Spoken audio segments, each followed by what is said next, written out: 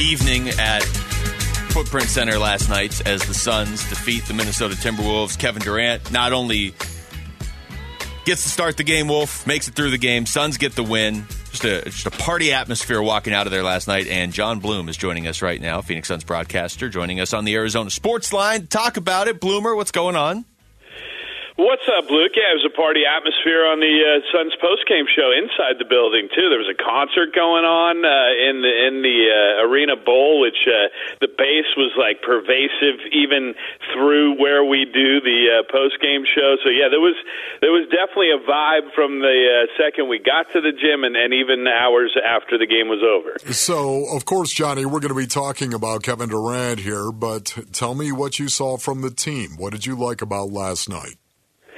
You know, it's fascinating, Wolf, because I've heard you talk about, the humanity, and we've all talked about the humility as well of Kevin Durant since he got here.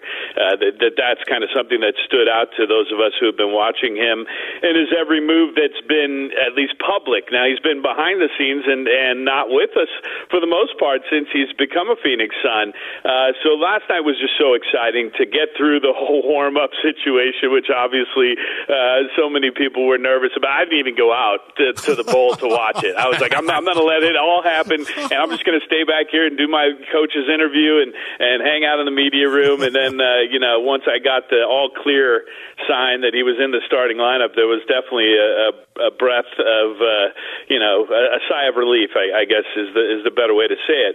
And then to see them play the way they did makes me believe that they all kind of were feeling the same way we are, and we were. And that is back to that humanity part of the conversation, which is, we look at these guys as superhuman a lot of the time. They do things on the basketball court that in essence are superhuman, but they're humans. And so they have the same emotions, anxieties, stress, everything else that we all suffer day to day. And so you could see it, that they wanted to get through that night just as much as Suns fans wanted to get through it with a win and see Kevin Durant play in a Suns uniform in person for the first time. So now that all happened, I have a feeling that we're going to see them play in a different fashion with a little less of those elements we talked about and the mental anguish, and just go play basketball. Yeah, I'm with you, and ironically, I did the same thing, Bloomer. I was there and refused to watch warm-ups. Once everybody was lining up for the starting lineups and they announced who was starting for Minnesota, I was like, all right, I can turn and look at the court now. Last night, it wasn't the floor. I mean, they won the game. They beat a pretty good Minnesota team, but it still kind of feels like they're just scratching the surface of what this group is capable of. Now, the flip side is they don't have a whole lot of time to truly get rolling.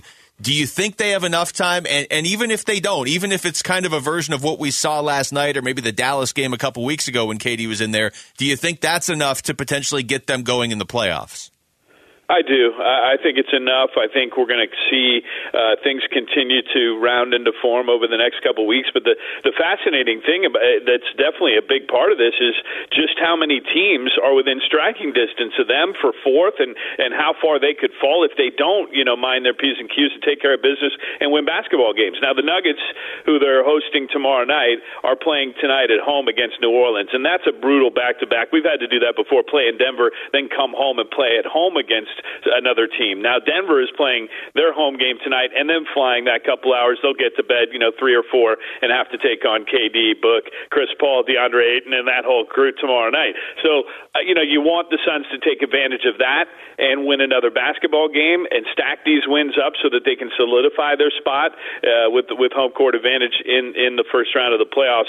And I don't know that that's, the only view here. I think a lot of it is also that they want to round into form at the right time, that they want to play their best basketball. And I think part of that is having their best groupings on the floor. And that is the biggest task for Monty, his staff, to figure out, those rotations. And last night we didn't see, Damian Lee, we didn't see Ish Wainwright, we didn't see Jock Landale. And those guys may or may not, have roles as we get down the stretch of this season. We are seeing more of TJ Warren. He's made an impression on this coaching staff over the last few weeks.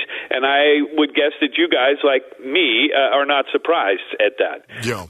What did you think of the bench play last night? I thought it wasn't as on point, Wolf, as it was against the Utah Jazz and the previous couple games before that.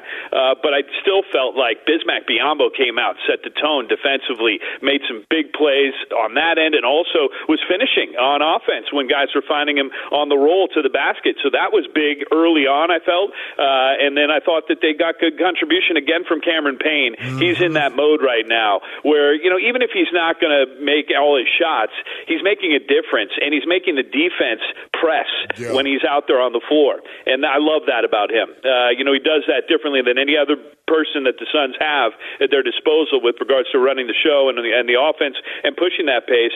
And so I like the fact that he's not only done that, but he's also kept it under control, hasn't turned the ball over, and as he told us on the postgame show in Salt Lake City, he's picking his spots, when to be Turbo and when to just be Cameron Payne. Yeah, Bloomer, along those lines with Cam Payne, like you just said, I mean, his last 8 games, he's hit double digits in points 5 times. He's averaging more than 4 assists per game. But in those 8 games, he's turned the ball over 6 total times. We were talking yesterday, in terms of bench guys, he really still might be the most important bench guy on this team. Do you feel that way? I do. I mean, part of that is, Luke, because I'm just biased towards the point guard position and its value on the basketball court, and always have been. But I feel like when Chris Paul is going to need those breaks, and we know he's going to as much as anybody else on this team, but for him, with being the maestro of this basketball team, and again last night, I felt like he really rose to the occasion when he saw that Kevin Durant wasn't knocking down shots, and when he knew that the offense was sputtering, he put more of it on his shoulders. And he told Alan Tim that after the game too, that he realizes, you know what, I just need to go score sometimes, and that's true. And when he can figure out when those spots are, that's what's so dangerous, because he has a better vision for that or feel for that than virtually anybody on a basketball court. So the Suns are really fortuitous to have that in play, but also from a standpoint of Cam Payne, because again, when he can come out and be successful, then Monty's not forced to put more on the shoulders of CP3. Johnny, we were talking about the defense, of course, and how impressive the defense was. Can I ask you your own personal opinion in regard to who the most impressive player was for the Suns defensively?